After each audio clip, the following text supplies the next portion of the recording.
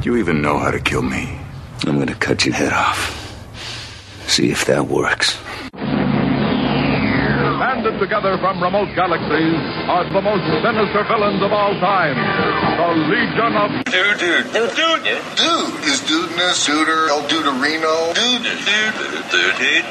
Dedicated to a single objective, the conquest of the universe. I know what you're thinking, punk. Question is, can I get Wolverine before he turns me into shish kebab with those claws? It's the Legion of Dudes podcast.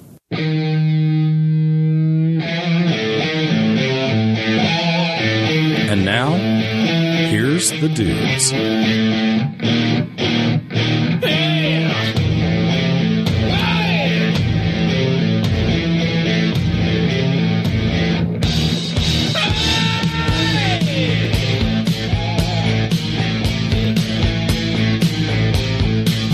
Ladies and gentlemen, welcome to the Legion of Dudes presents the Wolverine Extravaganza. Just like Logan, we are the best there is at what we do. I'm joined tonight by my fellow cohorts and scallywags and whatnots of the Legion of Dudes, Mr. Adam Umack, Mr. Russell Latham, and Mr. Johnny M. How you doing, gentlemen?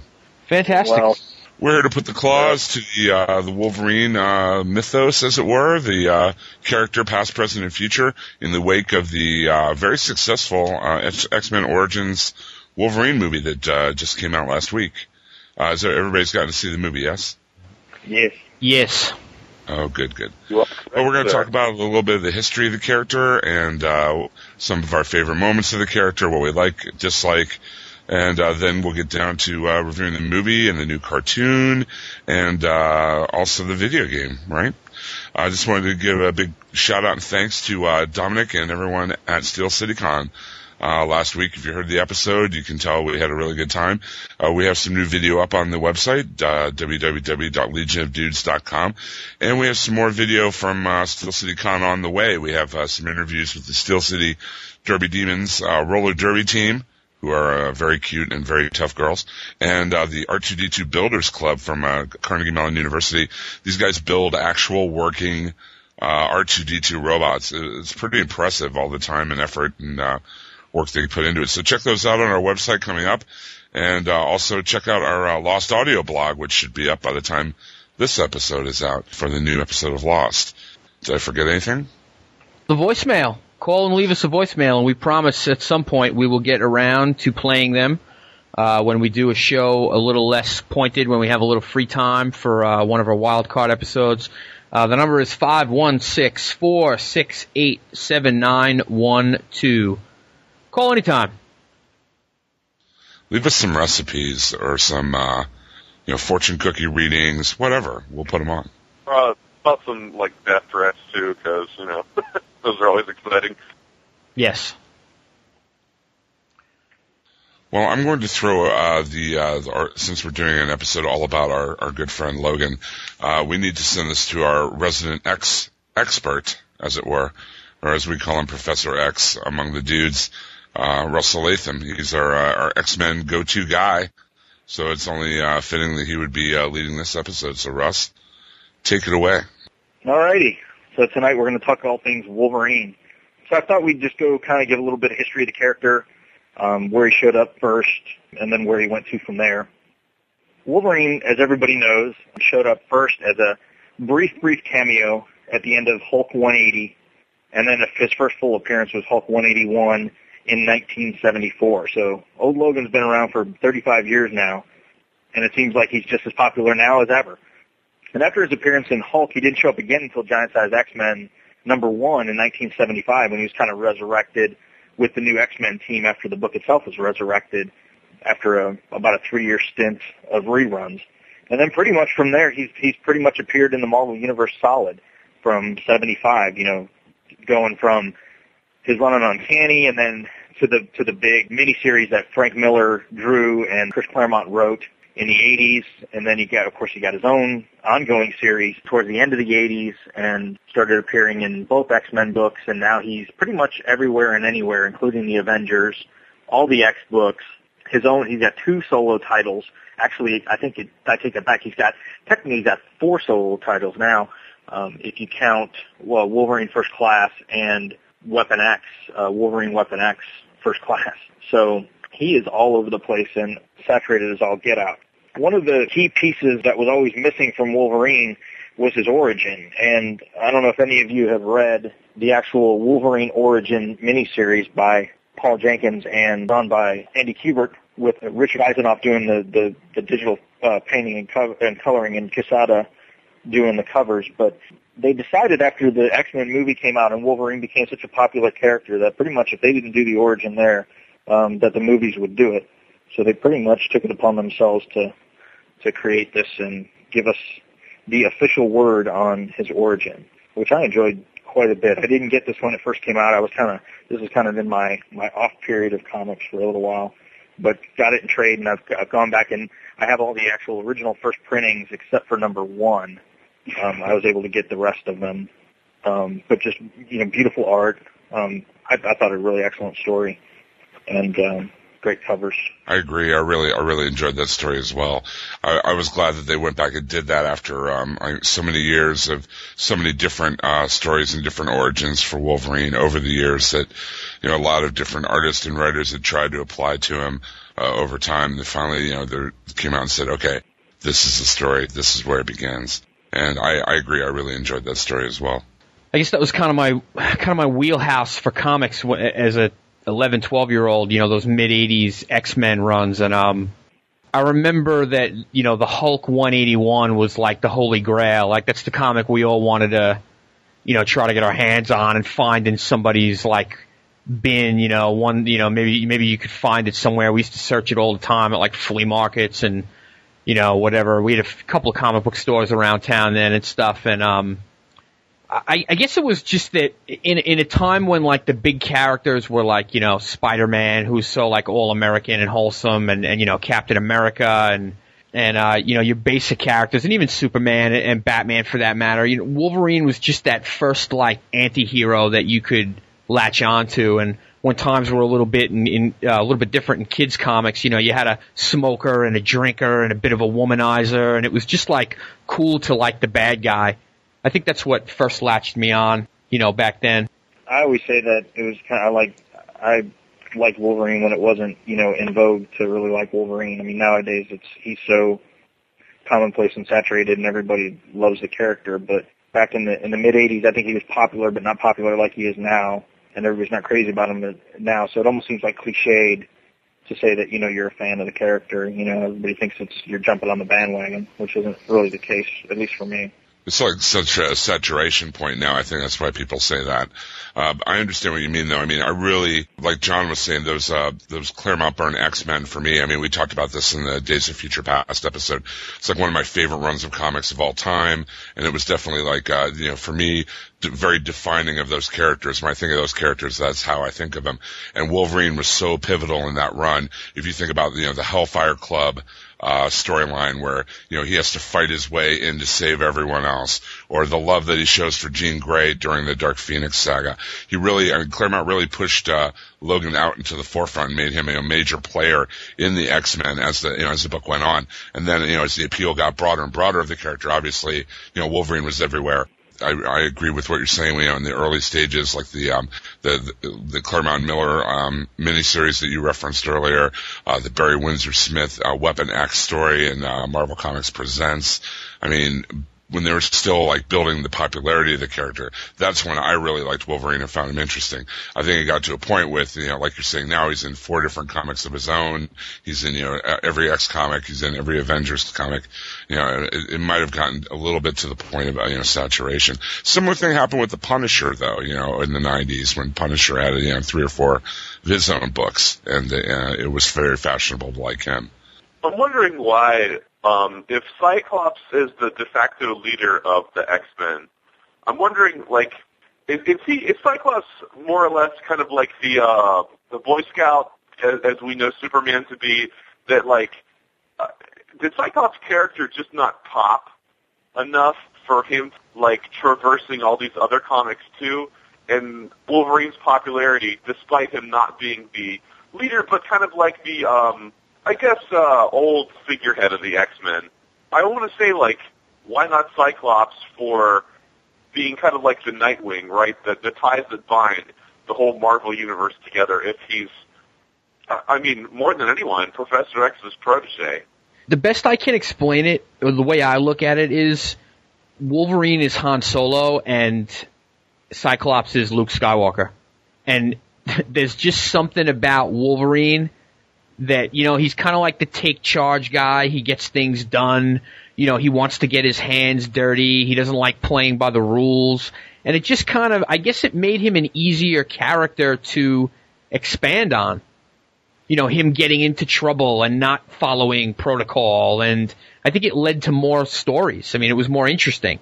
I was just going to say in the 80s when Wolverine like rose to the fame that he's at now or whatever, that, I mean, grim and gritty was the style, you know, of the comics, and more of an anti-hero like Wolverine obviously would have more of an appeal to the comics buying public that's, you know, has the appetite for that kind of, you know, writing or that kind of anti-hero. So, but yeah, it's a good point that you make, John. You know, Cyclops is like the goody two-shoes son who wants to do right by his father, you know, as Professor X, whereas Wolverine is a scoundrel. You know.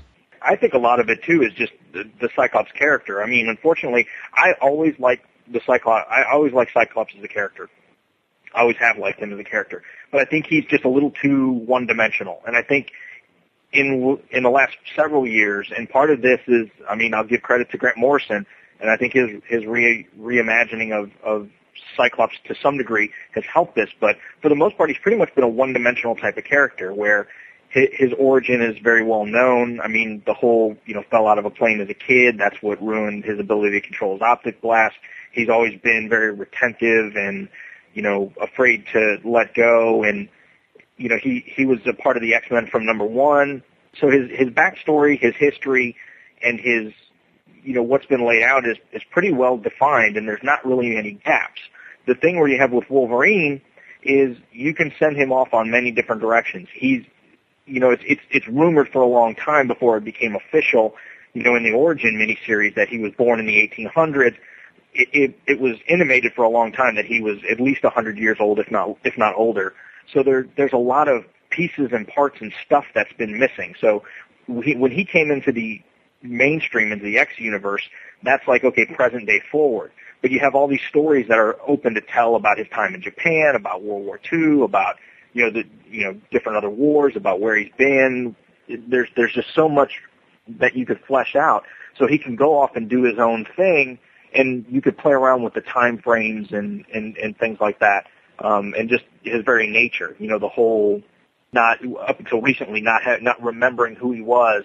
So I think just as a story device, he lended himself more to these spin-off minis and, you know, his own series and stuff like that. And just the mysteriousness of it. I mean, up until, you know, 2000, 2001, nobody knew what his origin was. So it was always just like, okay, maybe they're going to give us a little piece that we didn't see before.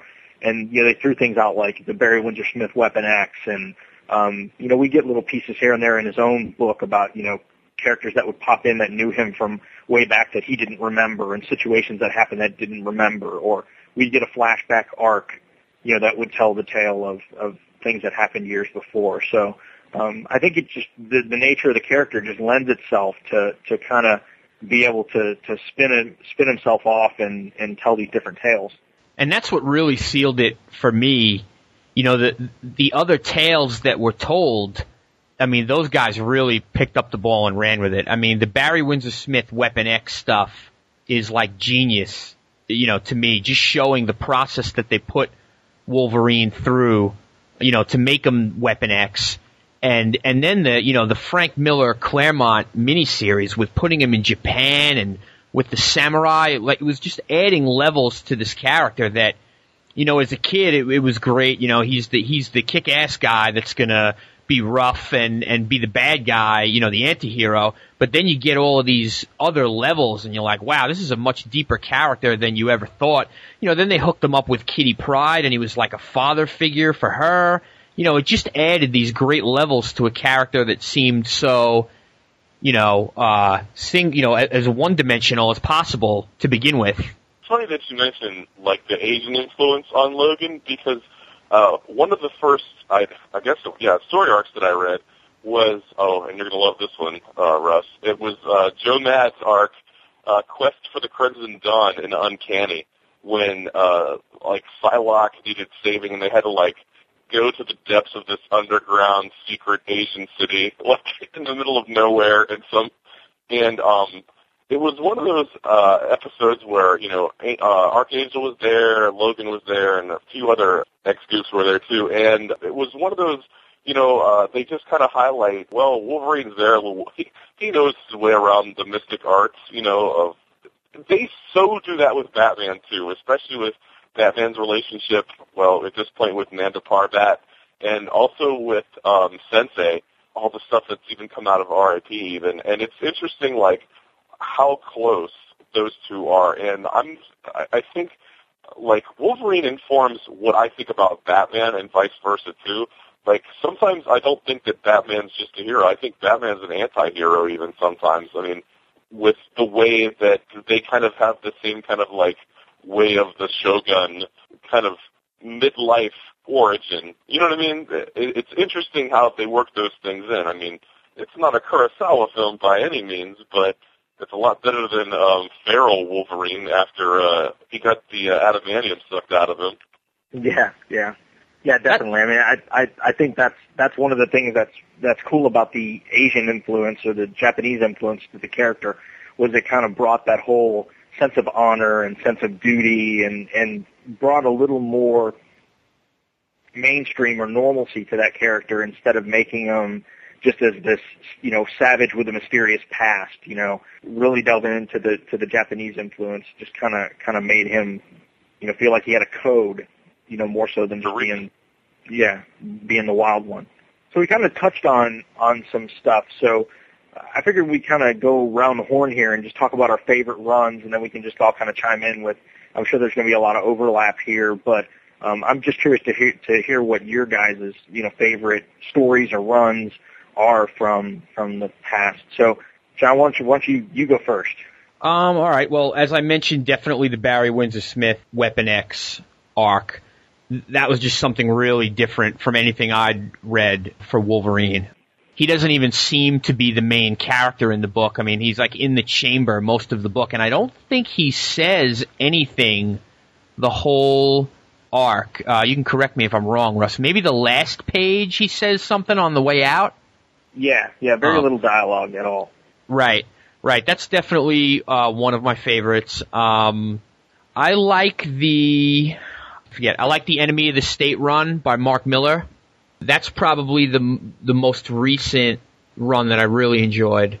And otherwise, you know, the Miller Claremont miniseries with all the Japanese and samurai stuff that we talked about. I'd say those are my three favorite Wolverine stories. Adam, what say you? Okay, I am going to jump to Ultimate X-Men #1. I was so gung-ho about the Ultimate Universe when it first started, and that included Spidey too. And I really, really liked the initial approach that Wolverine had, which was he was in the Brotherhood.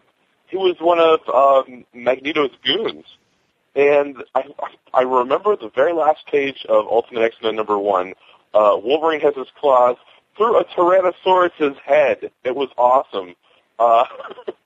That was really like a really cool mark-out moment, and I really enjoyed that. And I really felt that, you know, after Wolverine infiltrated Xavier's school, that they kind of went back to the old reliables, like, oh, well, now he likes Jean Grey. Now he and Cyclops don't get along. So I kind of dropped that quick, but I really wish they they picked up on that kind of the true, like, rogue nature of that character initially. I mean, they turned him soft in, like, 5 issues flat, which wasn't, you know, too great, but, man, if you're going to tease us like that, like, hey, this is a new universe, anything can happen, I just really, really like that. And I really wish they would have maybe keyed into that a little bit more. But you know what? It was a great one-page experiment, and I was really, really jazzed about that. And that is my best Wolverine memory that I can think of right now. Jim? Well, like I said before, the Claremont and Byrne X-Men run really kind of defined Logan as a character for me. the Claremont Miller miniseries, like you guys said. Wolverine number 8 of his own series really stands out as I think he's fighting Sabretooth. They kind of give a little bit more way of his past, between him and Sabretooth, the past they have together. Anytime there's a fastball special, Kitty, the Wolverine and Kitty Pryde miniseries, I think is super underrated.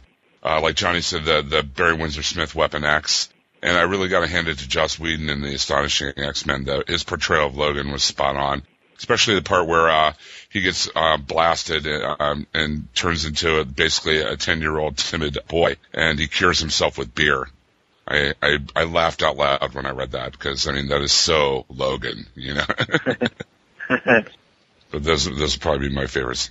Oh, and I can't remember the issue of X-Men, Russ, you probably would, where they first had a story with Captain America and Logan working together in World War II. They reprinted that in the Wolverine Origins Our War arc. It was in the 240s. I want to say 246 or 264. Yeah, definitely. Yeah, where it's got that awesome cover where it's Black Widow, Cap, and Wolverine on the cover. Wolverine, exactly. Yeah. See, I knew you'd know these things. You're an expert. Yeah. They reprinted that whole thing in the Wolverine Origins because they went back to that story. They pretty much, Daniel Way kind of retold it, sort of, and expanded upon it quite a bit in Wolverine Origins, and it was really good. And they actually reprinted that issue in there in its entirety as like a backup. So it was really cool. Yeah, I remember the Wolverine and Havoc miniseries Meltdown painted. I think it was painted by Bill Sienkiewicz. That was really cool. And then I just recently read Enemy of the State, the line. I think Mark Millar and Andy Kubert or Adam Kubert. And that was really good. I enjoyed that. So John Romita Jr. I'm very sorry. Credit where credit is due. I liked when he took out Lobo in DC versus Marvel in the space bar. He was pretty cool in Kitty's Fairy Tale too. Yeah. And then they also, in the Amalgam stuff, they crossed him over with Batman, and he was called Dark Claw. They had a Joker and Sabretooth as the hyena. That was the grisliest, creepiest character ever. Because it was just like the Joker, but it was like the Beastman from He-Man otherwise. Yeah. And then they did the animated style where it was the Adventures of Darkclaw, and it was done totally in the Bruce Timm Adventures of Batman style, and that was pretty cool. Yeah, I remember that Jubilee and Robin were mixed together too, right? Yeah, that was kind of a cool. I think there were two of them when they went back. They did it once and then went back to it, and that was kind of neat. But my favorite stuff is pretty much going to be most of the stuff we mentioned earlier. I think I love the origin. I think it was a great way to like I said, to kind of just put it in stone, but not. The cool thing about Origin is it didn't focus on Wolverine as an adult character and his adventure. So they still kind of left that as an open book, but they defined, when he was born, where he grew up, where he lived, and kind of what happened that, gave you all the formations of the character and the person that he was going to be. So I thought that was kind of genius in the way they handled it. So they didn't handcuff anybody moving forward, and they didn't really undo anything. They didn't, retcon really, I'm sure, nitpicking stuff, there's plenty in there, but they didn't retcon the Barry Windsor Smith stuff, which is what I was really afraid of when they were, first talking about it, is that they were going to go in and kind of, either negate it or, do something to invalidate it, and they didn't do that. Like I said, it's totally focused on, pretty much pre-1900, Wolverine and where he grew up. Of course, the Barry Windsor Smith Weapon X stuff, that art, Barry Windsor Smith, his style is just so unique, and it's not what you'd see in an everyday comic, but it's just so striking and just so different. It's almost kind of like Sienkiewicz, you just kind of look at it and you know who it is and you know what it is. And he did some really, really cool, X-Men related stuff before he did the Weapon X stuff. He did the couple issues, the Life Death issues in Uncanny, and then he did the Uncanny 205, which is the First Lady Deathstrike, which is another one. We talk about great Wolverine ones. That Uncanny 205, I just love that. With I think it was Katie Power from Power Pack kind of comes across Wolverine after he's just had his butt handed to him from Spiral and Lady Deathstrike and that whole crew, and just that, like I said, that was just a really, really cool issue. The Enemy of the State, of course, the Miller, John Romita Jr., 12 issues was really, really good. Anytime Romita Jr. is going to draw Wolverine, I'm pretty much going to pick it up. I just love Romita Jr. on X-Men in general, but especially Wolverine. I love that. I love his style. Another run that they did, Adam kind of poked at it earlier, from when Wolverine was without his adamantium, when it got sucked out of him from X-Men 25. There was a run that Warren Ellis wrote, and Lionel Francis Yu did the pencils, but it's called Not Dead Yet, and it was from 119 the Wolverine series, 119 to 122. It's traded, but it's very good. I just actually reread it for the show. I think I read it when it originally came out in the mid 90s and haven't picked it up again.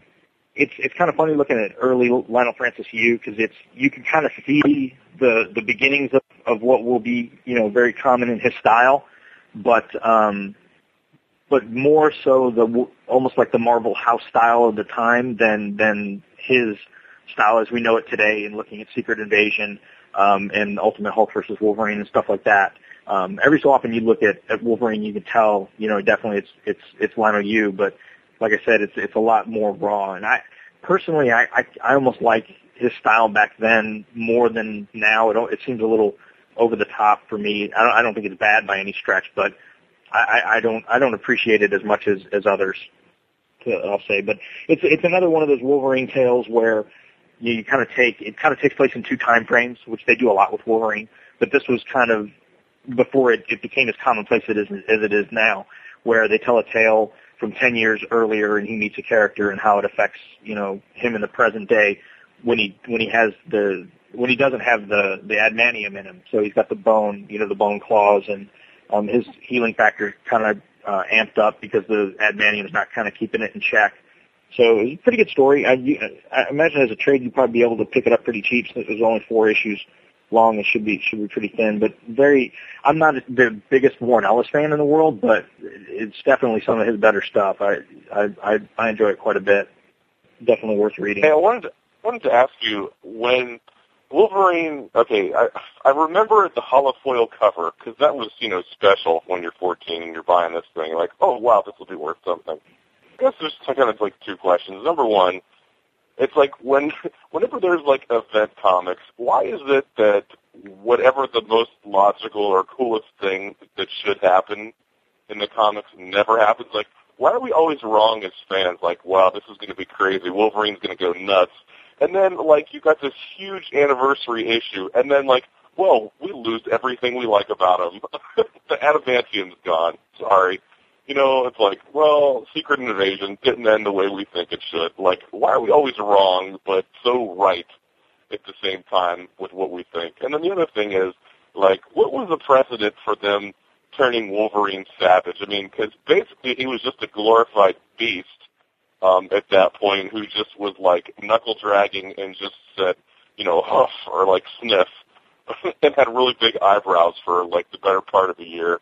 Like, was that like an editorial hand-me-down, or was that just them kind of riffing on, well, let's put him through a real hard time? That's a good question. I think the biggest thing to come out of it was the fact that we found out that his claws were made of bone. I remember when that happened, and they show him, the claws ripped through his hand, and they were bone. It was just like, it was the hugest holy crap moment, because up until that point, everybody thought that the claws were implanted, that they weren't a part of him, physically. Even though, like, the official handbook of the Marvel Universe has, like, a bisection of his, of his hand and showed that, it was like a mechanism in place and stuff like that. So to see that they actually went there was really cool. But again, I think, like you're saying, the execution was just poor. One of the things they justified was that, like, when the adamantium, one of the pluses to the adamantium process was it kept his healing factor in check. So it like changed, the fact that in order for him to be able to cope with the bonding process, it had to, basically his body was, I guess, on a low level, constantly always healing itself to cope with it. So it kind of, it took, I guess, what made him feral and, that part of his healing factor and kind of toned it down some. And with the adamantium ripped out, the fact that his healing factor was kind of gone over the top, it also kind of brought out all of the other characteristics that made him wild. So it to an extreme. And that went on for years. I think it was 8 years that it went on that he didn't have the adamantium in his body. And I think it was kind of a low point for the character. I mean, there were some decent runs and there were some decent stories that were told, but overall it was kind of like him living out in the woods and, just kind of weird, like Beast Boy kind of stories. And I personally think that was a low point for the character. But then when they brought him back pretty strong. So I like the initial, delivery and then the recovery, and just in the middle it was kind of spotty. I mean, they did some good stuff now and then, but overall I think it was a little weak. Is that actually tied into Apocalypse and Ozymandias too? Yeah, and, they're bringing back. And I don't know. Anytime you have a blue do-rag that covers your eyeballs and your whole head is like the significant costume change, probably not the best of ideas, but not a question. But it was kind of weird. I mean, they actually have that as a HeroClix too. Savage Wolverine. Nice. They have like a bunch of iterations of him too. They get like a Weapon X Wolverine, the Ultimate Wolverine, in the Savage one too. I thought that was pretty funny because I'm sure everybody's just clamoring for it. I know, but okay, I'm done. Brand trying to work. I chalk it up to a bad decision. I mean, remember Superman once had a costume with no cape and teleported through the power of lightning rather than fly. So anything can happen, I guess. Superman at one point had a mullet. Right. Yeah. He looked damn good. How many of us can say? Some of at least two of us. I plead the fifth. Does Wolverine's hair grow back whenever he gets a haircut? Is that part of the healing factor? Because he's got the crazy, I never understood his hair either, because it must be really hard to wear a hat, unless he has, some giant proboscis, like a Dimetrodon or something, with, that's part of his skull, because that is some crazy hair. I don't really understand it myself. It looks like, the Daredevil villain, the Owl? Yeah. Yeah. I think, whenever Michael Lark draws the Owl, I always think of Wolverine. I think of the band Flock of Seagulls. I think of the Space Phantoms from Avengers. They had that same kind of thing going on. But every Comic-Con you go to, you see someone with that hair. Yeah. Hugh Jackman kind of pulled it off. They didn't go too over the top with it, but yeah, it's pretty crazy. Another run, to kind of get back on that, what Adam was talking about on Ultimate X-Men, they did a run in the Ultimate X-Men when Bendis came on to Ultimate X-Men called Blockbuster, and it was really a Spider-Man focused run. But it was pretty cool because it kind of started out where Wolverine had been all shot up and he was kind of in New York and didn't have any place to go and pretty much crashed into Spider-Man's place, and it was kind of up to Spider-Man to kind of nurse him back to consciousness and kind of followed him around, and they kind of brought in, S.H.I.E.L.D. and some of the other characters, and it was just I think it was, a case of Bendis at his best, writing the character well and doing a really good job of bringing in Spider-Man with it, which of course in the Ultimate Universe, Bendis just has it down. But if you ever see that trade, that's definitely worth getting because it's pretty self-contained too.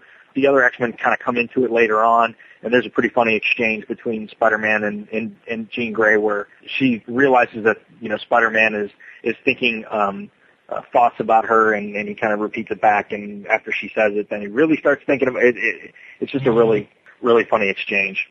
And then later on in the run, when they kind of get into, Kirkman took it over for a while, starting with in the 60s and took it all the way up into the 90s, and did some really interesting things with Cable and Wolverine and how he married those characters together. And I won't go too far into spoilers in case some of you guys haven't read it out there, but tying those characters together in the Ultimate Universe was really kind of interesting, the way he did it. So I liked his portrayal.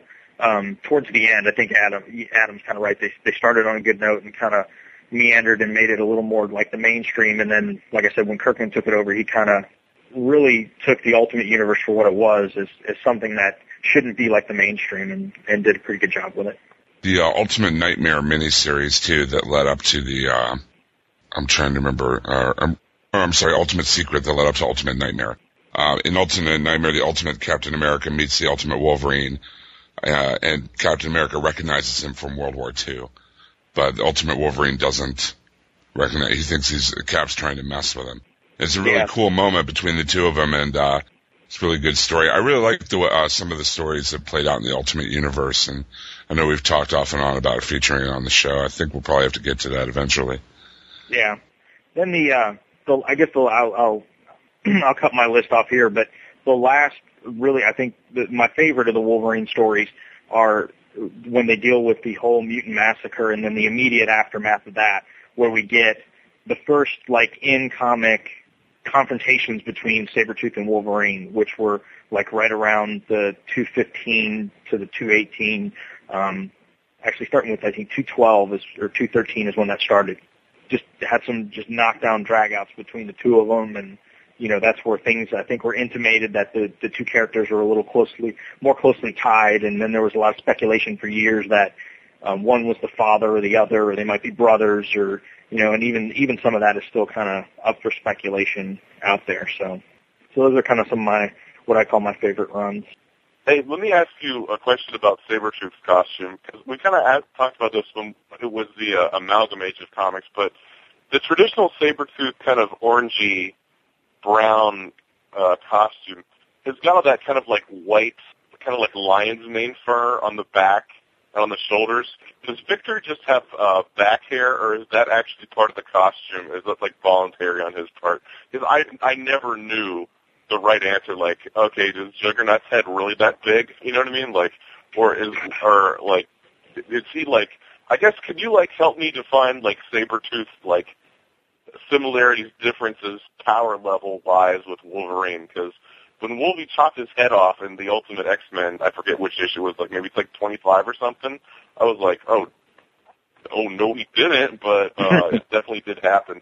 So it's kind of like this weird power play between the two. I know, who better to fight than someone close to yourself? So, like, has Sabretooth's origin or powers gone up and down kind of like Wolverine's? And talk to me about the back hair.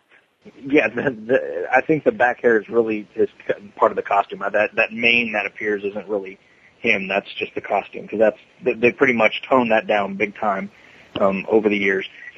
As far as power levels go, I think it's just like anything else. They fluctuate based on time and whoever's writing, but they kind of both have the healing factor. They both, the key difference is the adamantium. Is Sabretooth not having the adamantium in him, and just they're passed together. Both being a part of the Weapon X program. I think for a while, if I'm not mistaken, and I think this was back kind of in the late 90s, 2000s, where Sabretooth actually got the adamantium put on his nails, just on the tips, so that he could kind of match Wolverine on that level. But I don't think they ever went so far as to lace his skeleton, if I'm not mistaken. Well, I think the nails rust was the Ultimates. Yeah, in the Ultimate Universe, he had 4 claws. Sabretooth had claws like Wolverine, except he had 4 of them, and not 3 like Wolverine.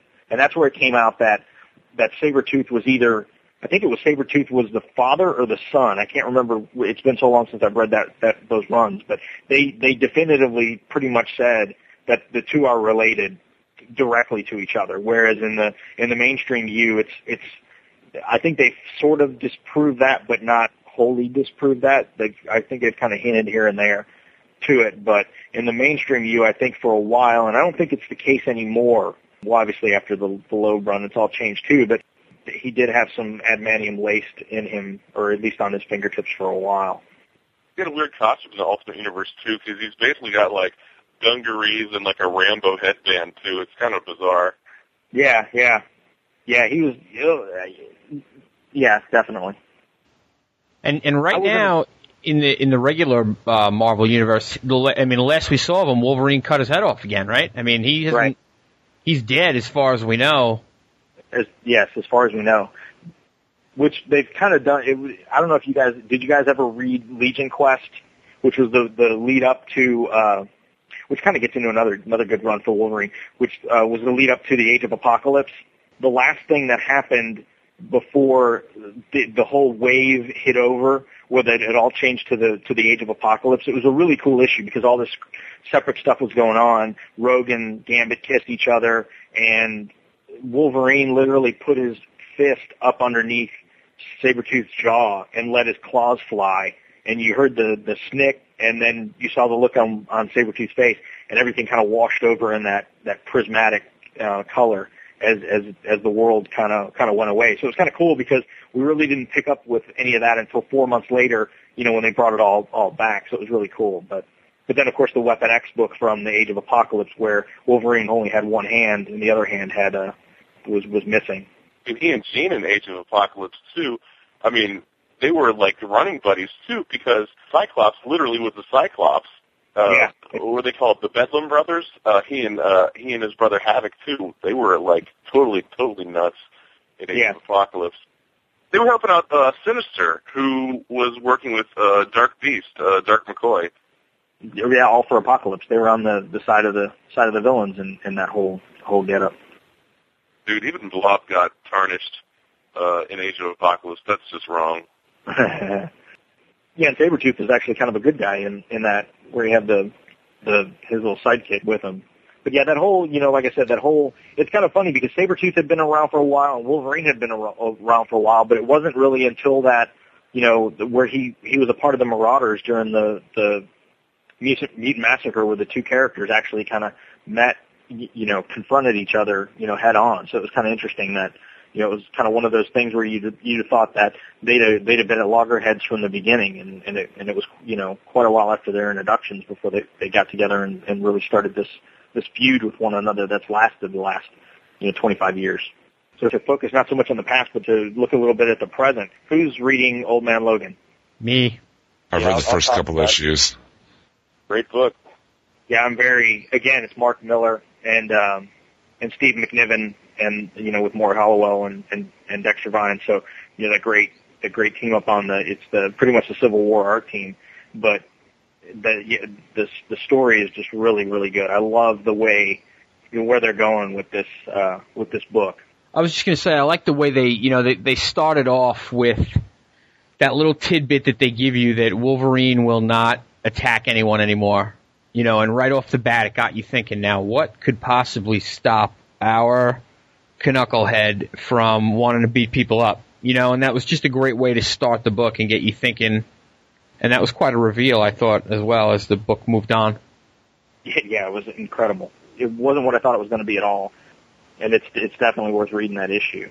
I think it just stinks that we have to wait an undetermined amount of time at this point for the ending of it. But so far, it's just been incredible. I can't wait until this is collected in one of those Marvel, premiere hardcovers or whatever. I think it's just going to be awesome. Probably the best Mysterio turn, I would say. I mean, that was bonkers. I was like, oh my gosh, I can't believe that. I mean, do you realize, how much time and planning had to have gone into that plan to totally mess with Wolverine? I mean, that was just straight up murder. I mean, that was crazy. I loved it. That's like when, naysayers, we'll call them, they'll look at a comic book or a superhero movie and say, well, if he has the power to do that, then why doesn't he just do this and it would kill everyone? It's like, that's what he did. He finally used his ability in a realistic way that a villain would really use it. And remember in New Avengers, which Wolverine's also a part of, remember when Electro broke everybody out in the first issue? Yeah. It's kind of like the same thing. It's like, okay, giant prison break, lights out, blackout. I mean, I kind of look at those two as kind of two sides of the same coin with that. Right. Well, the whole... It also reminds me of like Miller's graphic novel version of Wanted.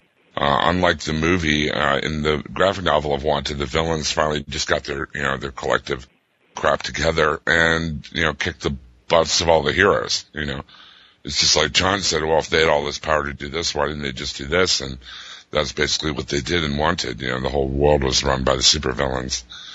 I love Old Man Logan. It reminds me a lot of Peter David's Hulk, Future Imperfect, where we see the aftermath, but we don't know the story, and we slowly get it filled in as we go along. And I'm a sucker for those alternate history, alternate future type stories like this, and Kingdom Come, and Future Imperfect, and the last Fantastic Four story, and stuff like that.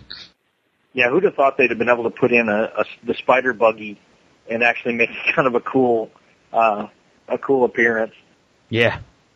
Yeah, I think everybody that they bring around in that book, they give kind of like a fresh little take on. I mean, even Venom, has a cool appearance rather than like same old from Venom. Well, and the whole fact that the Hulk's grandchildren are a bunch of like punk, loan shark type mobsters. Lords or whatever. Yeah, they're basically mobsters. It's pretty hilarious. But it's just a cool, like, it's like a road show. It's just, here they go from one end of the country to the other, and they just, come across, craziness after craziness after craziness. And I'm really enjoying it. Really, really enjoying it. And I can't wait until the next issue comes out, because it looks like it's got the cover of Captain America's cowl over top the Red Skull, so that ought to be interesting to see where that goes. So let's count Wolverine books right now. No. Well, I guess the official Wolverine proper title is now Dark Wolverine, or it will be real soon, and that'll actually be Daken rather than Logan. Right. But we did pick up a Weapon X title that just started up. Of course, New Avengers. I'm sorry that I don't even know this. How many of the X-Men titles is he in regularly right now? If any. X-Force, Astonishing. Oh, right, Force, yeah. X-Force, Astonishing, and then Uncanny for the most part. And that's pretty much it as far as the main X books go. He's not in Legacy, or the adjective list as it is called. Right, and we still have Origins. He's got Origins, and he's got Wolverine First Class, which is kind of the the telling of the beats in between the original post Giant Size X-Men, or not post Giant Size, but post Dark Phoenix saga, really, where Kitty Pryde came into the fold, and Professor Xavier kind of has him mentoring her. So it's kind of what's going on in between there, and then of course like you said, the Weapon X book. The Ultimate Hulk versus Ultimate Wolverine after four very long years. Yes. It's living up, though, I gotta tell you. Have you read 5 yet? Yeah. No. I don't know. I think 5 just came in this box. I read 3 and 4 are the new ones, right? Yeah, I haven't read 5 yet. I'm about to read 5. I just read 5 today, and it gets a little, I don't know. I can't tell if it's gone off the rails or if it hasn't gone off the rails. It's a little bizarre. It's even more bizarre than the other two, but the 3 and 4. I'll probably like it. I'd be curious to see how it ends. But yeah, he's all over the place. And that's, I think, to the detriment of the character in some ways. I think some, they are telling some good stories in some areas. And then in some ways, I think he's just a little too out there. There's one shots. It seems like every month there's like 1 or 2 or 3 one shots that come out.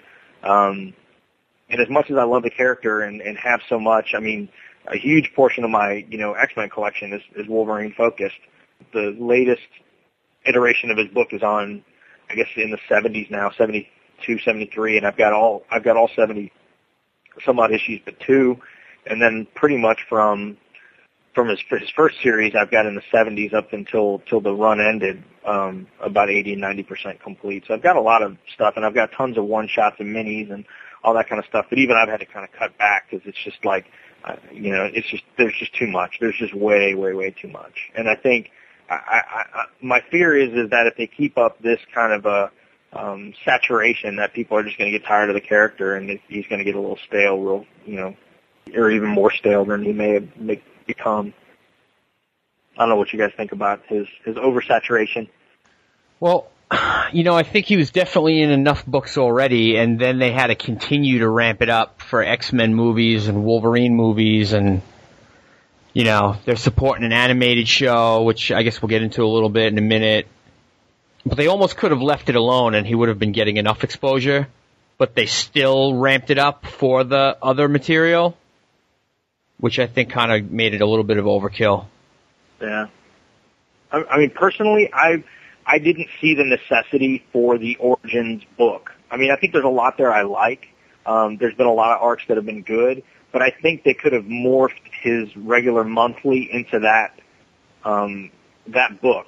Because now it's like there's stuff going on. I mean, obviously now with Old Man Logan, but they could have easily made that into a mini or taken a break from the Origins type stuff to do that. But I really saw that as kind of redundant. That, you really didn't need 2 Wolverine monthlies. Even though, of course, I'm getting them both.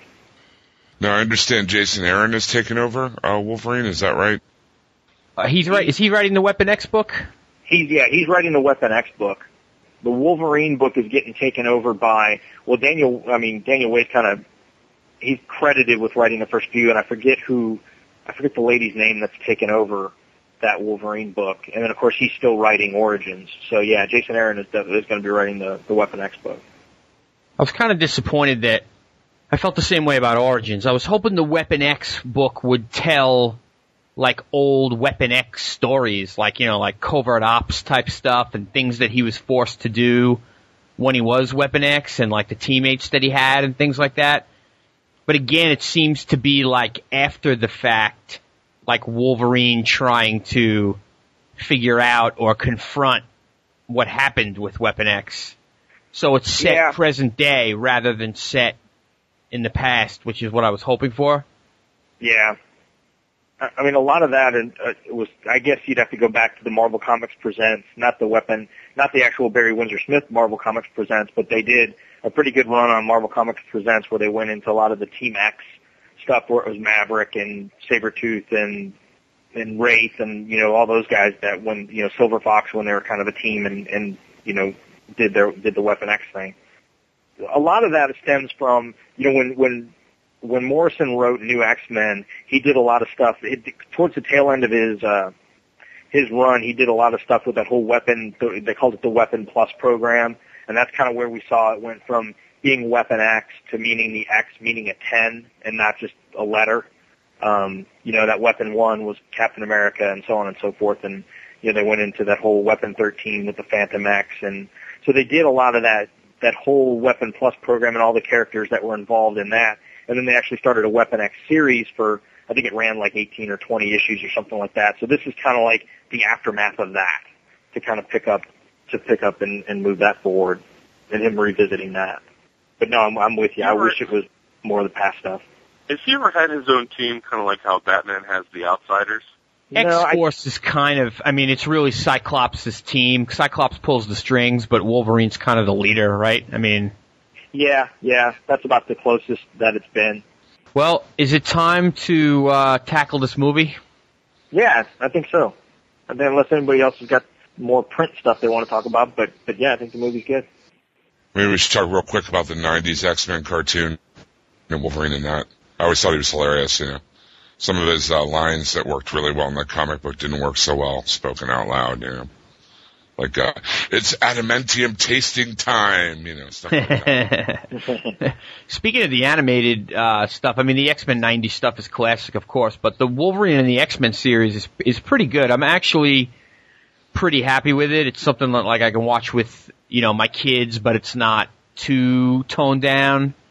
And they've tied in some storylines, like some classic, X-Men storylines, which has been pretty cool. I don't know if anybody else has checked it out at all. Yeah, I've seen about the first 10 or so episodes, and I've been really impressed with it. I think the production values are very good, especially that's kind of one of the things you look back on the 90s show, and it's like the animation can be a little sketchy at sometimes. I think the voice work on the 90s show was good, and I think the voice work on this one is good. But yeah, I'm very pleasantly surprised. Evolutions, and I don't know if any of you guys saw the X-Men Evolution series, but it was very weak in the beginning, And then about season 2, season 3, it really picked up and got pretty good. And surprisingly good. But this from the bat pretty much to me knocked it out of the park. I'm really, really enjoying it. Even though it's kind of focused on Wolverine as kind of the team lead, but I think they addressed that pretty well, why Cyclops is kind of in the background, and they brought Emma into it, which has been pretty interesting to kind of pick up on, how things are going in continuity, and bringing Forge into the fold. And I've been very, very impressed with it. Yeah, I've been watching it too, and I really enjoy it. I like the way it's a new, new storyline and everything like that. You can come to it fresh, but if you are an X-Men fan, you're going to watch it and see all the little threads and be like, oh, well, that's blah, blah, blah from, But, I mean, you don't need to have, a knowledge of all that continuity to jump into the cartoon. It's really cool. I also agree with your estimation on Evolution. I thought the first season was kind of a watered down version of the X-Men, but then after a while, when they kind of fleshed out the characters a little more, it turned out to be a really cool cartoon. I also want to shout out that the Hulk versus Wolverine cartoon, the direct-to-DVD that came out not too long ago. I thought it was awesome, and I really enjoyed the way they depicted Deadpool and Omega Red and the rest of the Weapon X team, and I thought it was really well done, and not what I was expecting when I watched the DVD at all. Oh, absolutely. It takes a left turn. I'm so glad it did, Yeah, definitely. We talked about it a little bit, I think, after the New York Comic-Con when it had first come out. We did a show around then, and we talked about it a little bit. It was like, it just seemed like it was going to be another Hulk versus Wolverine battle, and then it makes that left turn, and it brought in all the Weapon X and the other characters, and the, even almost like the Barry Windsor Smith stuff. It was really cool. Yeah, very pleasantly surprised. I had somewhat low expectations of how it was going to be, and that it was so short. And, for 35, 40 minutes, it was, they pulled out all the stops. So yeah, definitely good. It almost kind of makes they did a similar episode in Wolverine and the X-Men, and it almost makes it kind of redundant.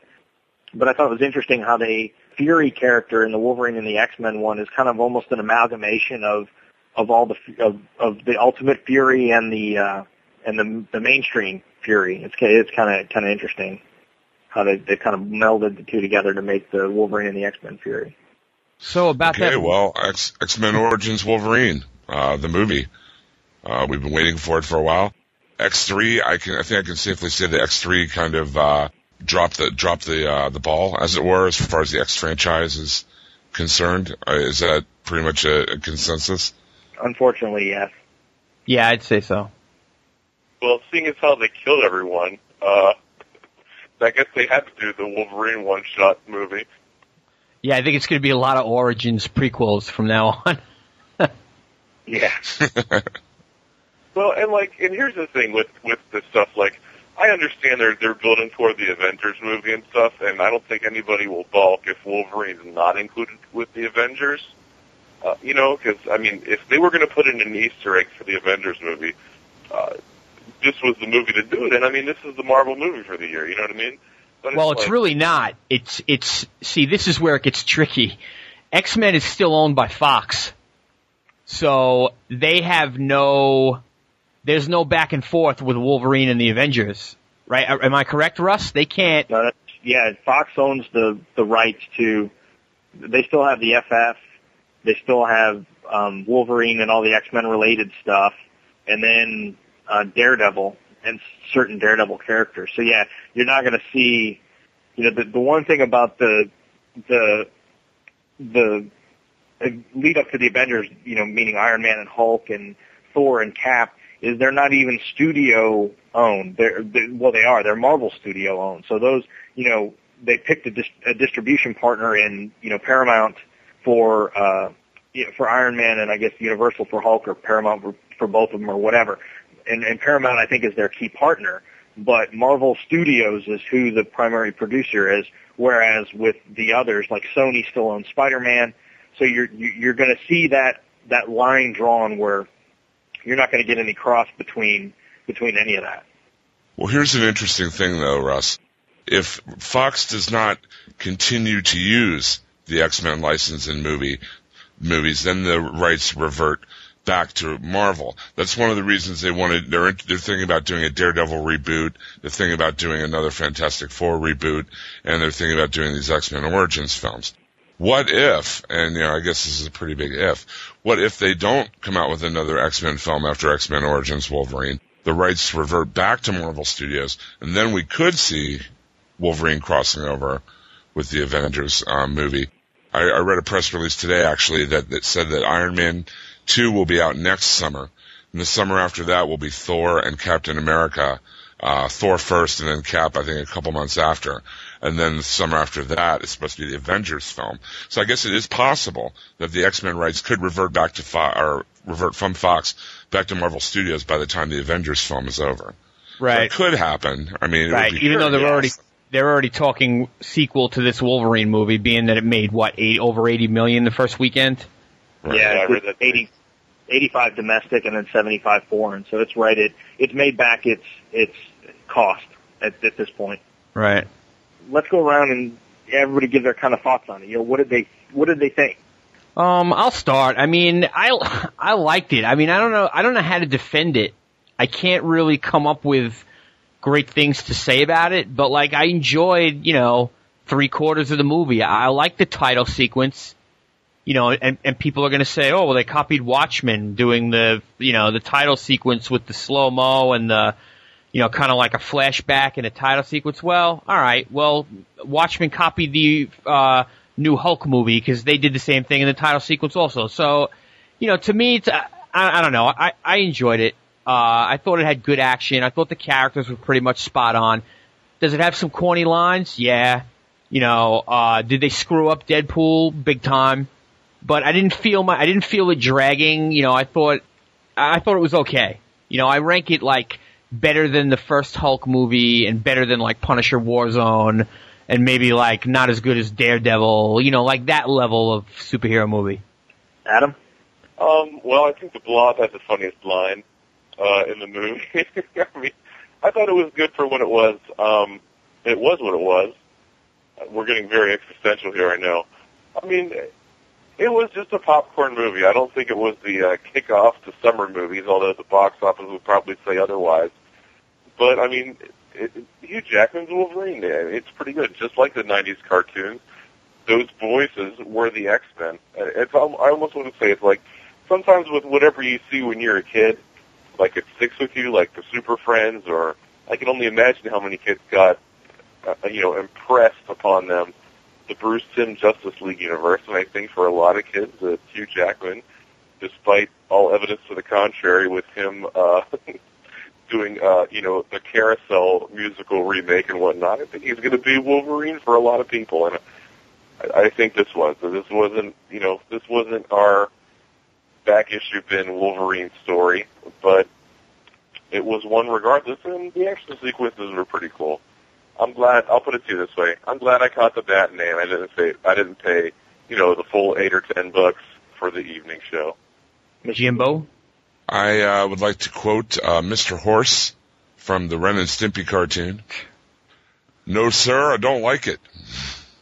I just did not enjoy this at all. There were a few parts that I thought were cool. In the very beginning, showing the Weapon X team working together, that was the whole Deadpool, with the sword and the bullets thing, that was cool.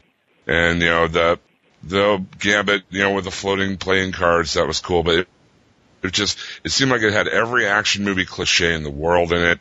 It seemed like every, big action set piece was just ripped off from another movie. One of the things that just makes me upset when I watch movies is when I can absolutely tell you what's going to happen, at every beat of the movie. And I'm sitting here watching Wolverine, I'm like, oh, well, he's being taken in by a kindly old couple. Oh, great, they have a motorcycle. Oh, and a jacket that fits him, that's great. How long is it going to be before these people are dead? How long is it going to be before these people die? Oh, well, they're dead, Okay, now Wolverine, he's happy, he's a lumberjack, he's with a school teacher, I'm thinking, how long is it going to be before she dies? How long is it going to be before she comes back? Because obviously her death was faked. It just like all these little things, I just kind of ruined it for me. The cheesy dialogue in some parts, the special effects, it didn't quite look right. And I don't know who cast Will.i.am from the Black Eyed Peas as Blink, but I mean, the dude is a very gifted musician, not so much as an actor. I just really, I mean, I know that I've been criticized on the forums or whatever, but I don't care if they, mess up the continuity or change the story or anything like that, as long as it makes sense unto itself. But it doesn't, and it kind of even contradicts parts of like X-Men 1, if you think about it, because when Logan and Cyclops meet in X-Men 1, that's the first place in time that they meet, and yet they met in this movie as well. And Emma Frost is a white suburban girl from America now, and she, and why would you hold all these mutants? I don't know. There's just too many things that didn't make sense. Why would he order Wolverine killed right where Wolverine could hear him with his advanced hearing? Why would you have all these superpowered mutants kept in metal cages? Couldn't one of them break out? I mean, if you had diamond hard skin, I would be able to break out of a metal cage. I mean, they had Quicksilver or whoever it was in a diaper held up by rubber bands. That's really going to stop? I mean, there were just so many little things that really annoyed me about it. The little things that I did like about it were just kind of overshadowed by that. So I was very disappointed, and I just did not like it. Do you think, Russ, before we get to what you think, do you think the Green Arrow Supermax movie is going to be kind of like this, where it's like Green Arrow against the world, kind of like how it was with Wolverine here? Because, like, I just kind of felt like maybe that's what Goyer's trying to do with the Supermax script. Has anybody seen any advances on those or anything like that from some of the movie sites and whatnot?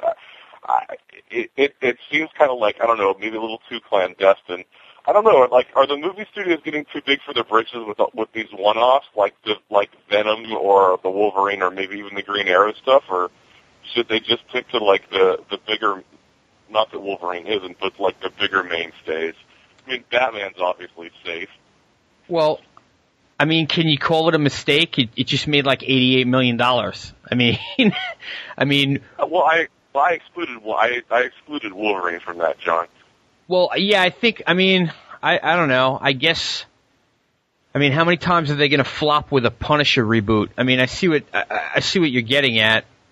I don't know. I always think it's just funny the way these movies go down. Like we all loved Watchmen, but it flops in the box office, and we all have so many bad things to say about Wolverine, but it makes over $80 million. I mean, I think the mainstream and the comic geeks are like just two separate entities, and I don't know if we'll ever be happy together. Well, I think the example you cite, a lot more people know who Wolverine is than know who Dr. Manhattan is. Exactly. We've already had 3 movies to establish, Hugh Jackman's character, and it's an established franchise. Exactly. Watch something brand new. So. Right, and that means that they can make 2 more crappy sequels, and they'll still make money. I guess I'm just answering the question of whether they're getting too big and making mistakes with these movies. I don't think they are yet. Hard to say, because you could even look at the mainstream. Look at Spider-Man 3 and X-Men 3. You take Spider-Man 2 and X-Men 2, and they are probably 2 of the best examples of how good a superhero movie can be. Not just a good superhero movie, but just a good movie. To me, there was just so much that was spot on, perfect, and it was so well executed. And then you get to the third one, and it's just like the wheels fall off the train. It's like, what just happened?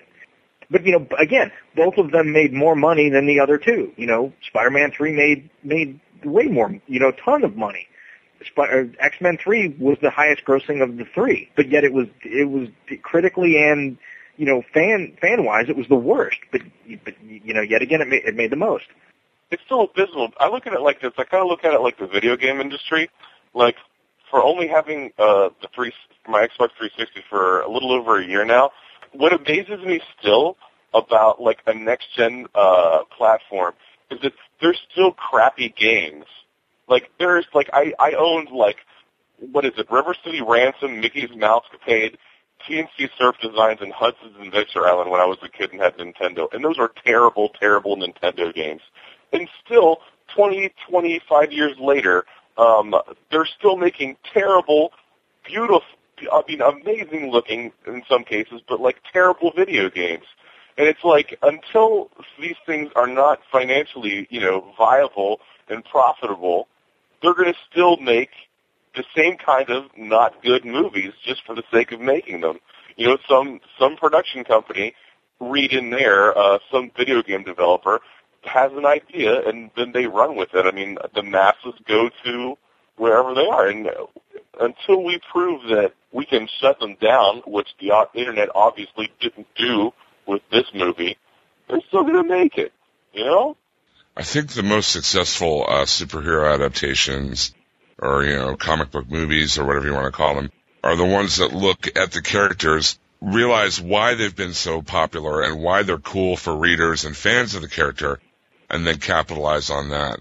And, I mean, Iron Man is a great example of that. Jon Favreau and his writers looked at Iron Man. Okay, what makes Iron Man cool? The gadgets make him cool. The fact that he is, you know, trying to find personal redemption, the whole character arc, all those things.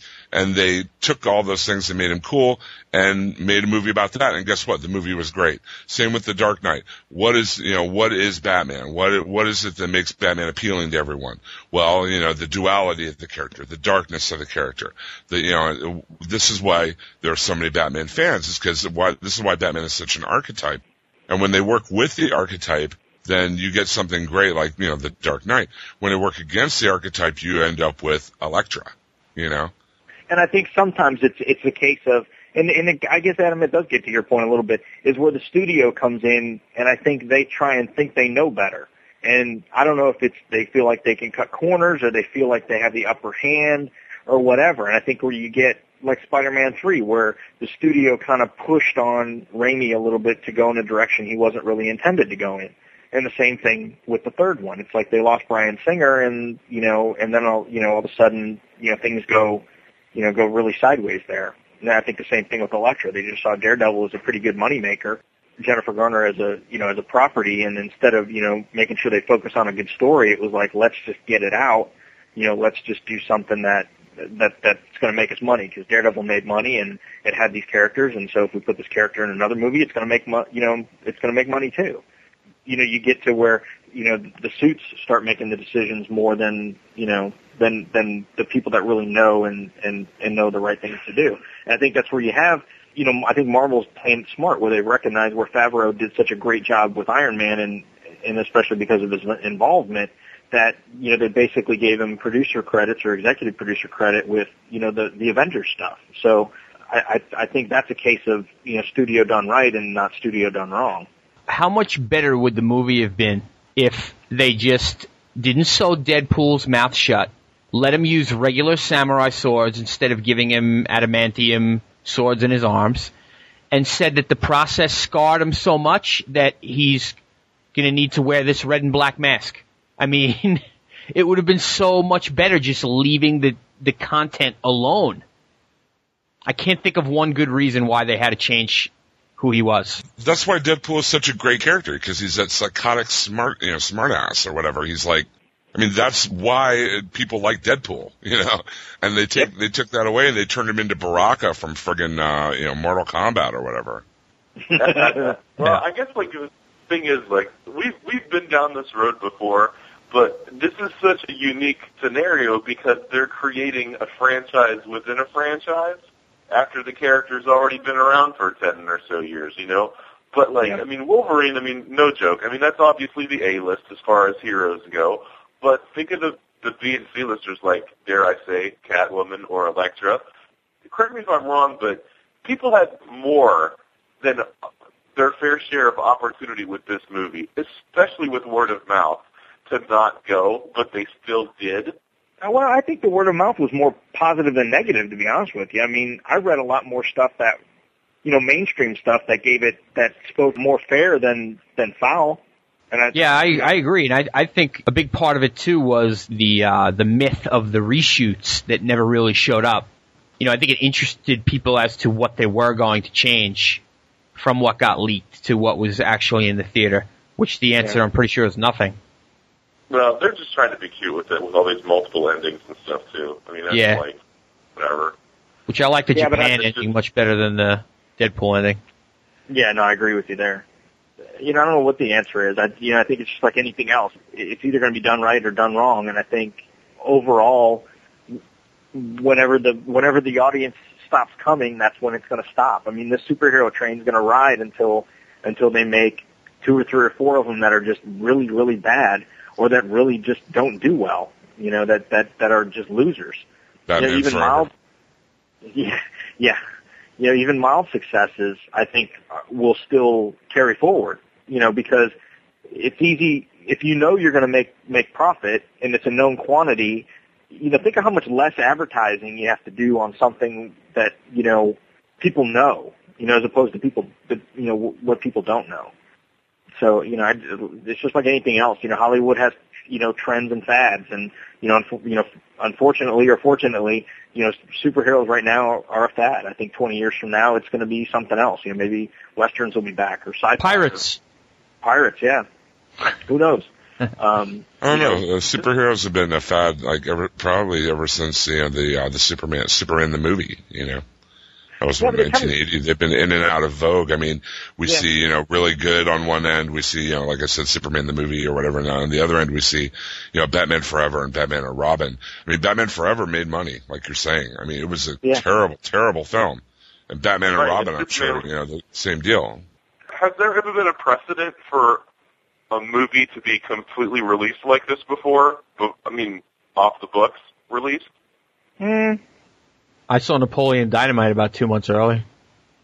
That was awesome. Well, I mean, you know, aside from like the bootlegs and stuff, like on the street, you know what I mean? I mean, obviously, but like when I say people had ample opportunity, I don't mean that the reviews were negative from, you know, the fan community and stuff like that. But I'm just saying, like, well, if anyone has had a chance to say to not support a film, not to trash the thing, like I said, I get what it was. But I get what you're saying. But this was the event to do it and the venue to do it.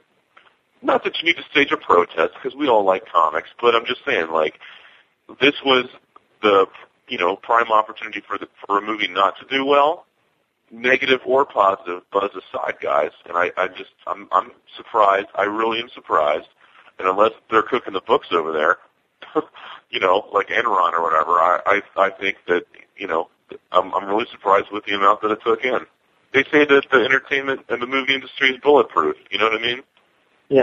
With you know, the economy and stuff too. So maybe there's other stuff at work too. I don't know. I think it's like anything else. If it came out and it was bad, I mean, truly bad, I mean, and obviously everybody's, you know, opinion is subjective, but I think overall is that people watched it and they were like, this is another Elektra. Like, if they really, like, it was really bad on so many levels, I think that word of mouth would have got out there and just killed it. I think, you know, like most things, you put out what's considered a quality product and something that exceeds your expectations, or, you know, who was really downloading it and watching it. If it's all the comic book geeks that were pulling it down and watching it, they're going to go see it anyway, because they're film nuts, most of them as well. They want to see it on a big screen with, you know, the good sound system and, you know, blah, blah, blah, on and on. And I think for folks that might have pulled it down and watched it, I think in general it was a positive experience, and they went to the theater and paid to see it. So, you know, I think this could have easily worked one way versus the other. And I think, given the fact, you know, they were really worried. I guess the studio estimates were like $75 million, so it exceeded studio expectations. So they can't turn around and say, well, you know, the movie was pirated, so that's going to kill us at the box office. Well, in this case, you know, it didn't. You know what's really crazy? John has the Blu-ray already. Not yet. I'll get it though. Give him a week. Nah. It'll be imported from like Singapore or Madagascar or something, but he'll get it. Canada. Jim, why don't you talk video game a little bit before we run into like a 3-hour show? Yeah, okay. I rented the X-Men Origins Wolverine video game for the Xbox 360, and I found it to be very enjoyable. It's cool. They actually animate his healing factor as you're playing the game. So say you're going up against guys and they, you know, rip up your arms and your back or whatever, you can see it slowly healing as you attack. There's a lot of special moves. The graphics, it's using the Unreal 3 engine, which is the same engine as Gears of War, and it's also going to be in the new Terminator game. It's used in a lot of games. But it looks really good. It has a lot. It's a little more depth to it than most of your beat 'em up type games, like the Watchmen downloadable game or whatever. There are combos you can buy. You can upgrade different abilities on Wolverine as you go through the game. You can, special attacks, Berserker Rage, healing factor, things like that. So you can kind of customize for your play style. There's a really cool boss fight against a Sentinel, and it kind of follows the storyline of the movie, but it shows like before, after, during, and kind of fills in some of the holes. So if you like action third-person video games, I definitely would give this a rental and check it out. I enjoyed it a lot. I enjoyed it more than I enjoyed the movie. Kind of like God of War, right? Like there's different combos, and as you upgrade and learn new moves and, rip through levels, your guy gets more powerful and you learn different moves. And exactly. You can buy new combos, new finishing moves, new attacks, and you can upgrade different abilities as well. And there's some cool skins, right? Like they had the old blue and yellow and the brown costume. I think there's some different customizable sets for Wolverine too. Well, it's pretty cool. The way you get those costumes in the game is by beating that version of Wolverine. Oh, nice. So you start off with the movie version of Wolverine, and then in the danger room that they have, if you fight, the old yellow and blue Wolverine and beat him, then you get his costume. They also have the brown costume, the Weapon X version with the tubes and everything. So there's a lot of, there's more depth to it than a lot of games that are out there. See, that's exactly why I didn't like the game, for what you guys just said that you liked about it with the combos and stuff, because the Wolverine character, it was almost like he was Baryshnikov on stage there, and he did like a spin attack that lasted for like well over 20 seconds when you just clear out an entire room by doing a pirouette with your claws prostrate. You know how like you can get like a 36 hit combo or whatever on like a game like Street Fighter? Like I think, okay, sometimes I felt that the game was more like an exercise in how many chains can you get going with like all the agents and stuff like that you were trying to take down. So like that kind of took me out of it, but I think it's worth a rental. I don't think it's a $60 game, as I always say. That's my gauge. I'd say rent it or check the demo, but grain of salt. It was okay for what it was. Like the movie, I think it matched, but how true is that for many licensed properties? Like I remember the Superman Returns video game. What a joke! And I bought Hellboy: Science of Evil. I took that back and I was like, listen, dude, I literally cannot play this game. It was so bad. So I got some stork on that one. But not to be a hater, but I mean, it was cool. I think for the reasons you said, and not for the reasons you said, if that's fair. Yeah, I agree that maybe $60 might be a lot to pay for right out of the gate, but as a rental, yeah, I found it to be pretty fun. It's nice to be able to. I understand about what you're saying about the combos and whatnot, but I kind of like that. In a Wolverine game, it makes total sense to have that kind of gameplay. But yeah, definitely, I would give it a rental. See if you enjoyed it, and it's definitely for the Wolverine fans and for fans of third-person action style games, like John said, like God of War. Cool. I'll have to check it out.